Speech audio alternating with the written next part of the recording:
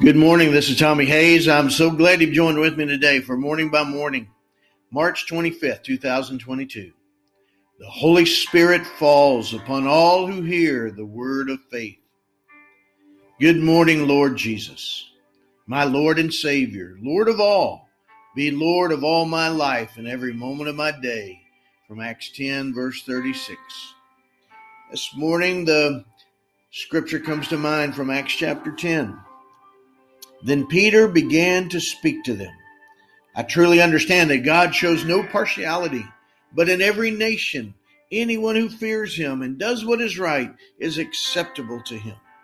You know the message he sent to the people of Israel, preaching peace through Jesus Christ. He is Lord of all. That message spread throughout Judea, beginning in Galilee after the baptism that John announced. How God anointed Jesus of Nazareth with the Holy Spirit and with power. How he went about doing good and healing all who were oppressed by the devil, for God was with him. We are witnesses to all that he did, both in Judea and Jerusalem. They put him to death by hanging him on a tree, but God raised him on the third day and allowed him to appear, not to all the people, but to us who were chosen by God as witnesses, and who ate and drank with him after he rose from the dead. He commanded us to preach to the people and to testify that he is the one ordained by God as judge of the living and the dead. All the prophets testify about him, that everyone who believes in him receives forgiveness of sins through his name. While Peter was still speaking, the Holy Spirit fell upon all who heard the word. Acts 10, verses 34 to 44. Just as the Holy Spirit fell upon all who heard the word that day, your Holy Spirit still falls upon all who hear your word today. Faith comes by hearing, and hearing by the word of God.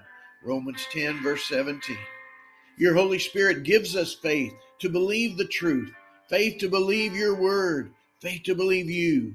For you are the truth, John 14:6, and you are the word, John 1:1. You are both the source and the object of our faith, the author and finisher of our faith, Hebrews 12:2, New King James. Then with your Spirit in us, and with our faith in you, we enter into the kingdom of God, and the kingdom of God is within us. Luke 17:21, New King James. For the kingdom of God is righteousness and peace and joy in the Holy Spirit. Romans 14:17.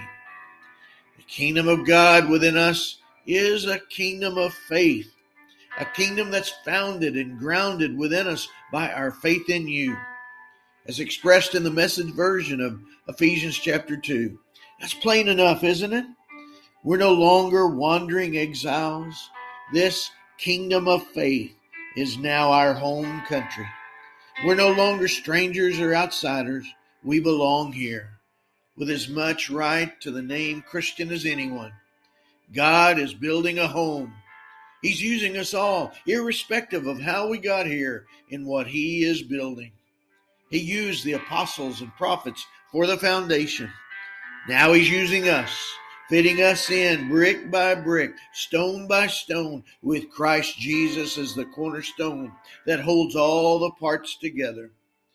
We see it taking shape day by day, a holy temple built by God, all of us built into it, a temple in which God is quite at home.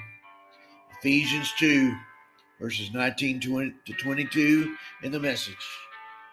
Thank you for your faith that comes by hearing, that comes by your Holy Spirit, bringing your word of faith into my heart.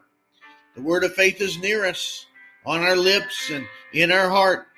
That is the word of faith that we proclaim, because if we confess with our lips and believe in our heart that God raised Jesus Christ from the dead, we will be saved. Romans 10, verses 8 to 9. In Jesus' name I pray. Amen. Father, I do pray in the name of Jesus that you would fill this one. Join in with me in prayer right now with your Holy Spirit. The Holy Spirit would come upon them, would rise up within them in faith to believe you, to trust you, and then to share this good news out of their heart everywhere you send them. In Jesus' name I pray. Amen.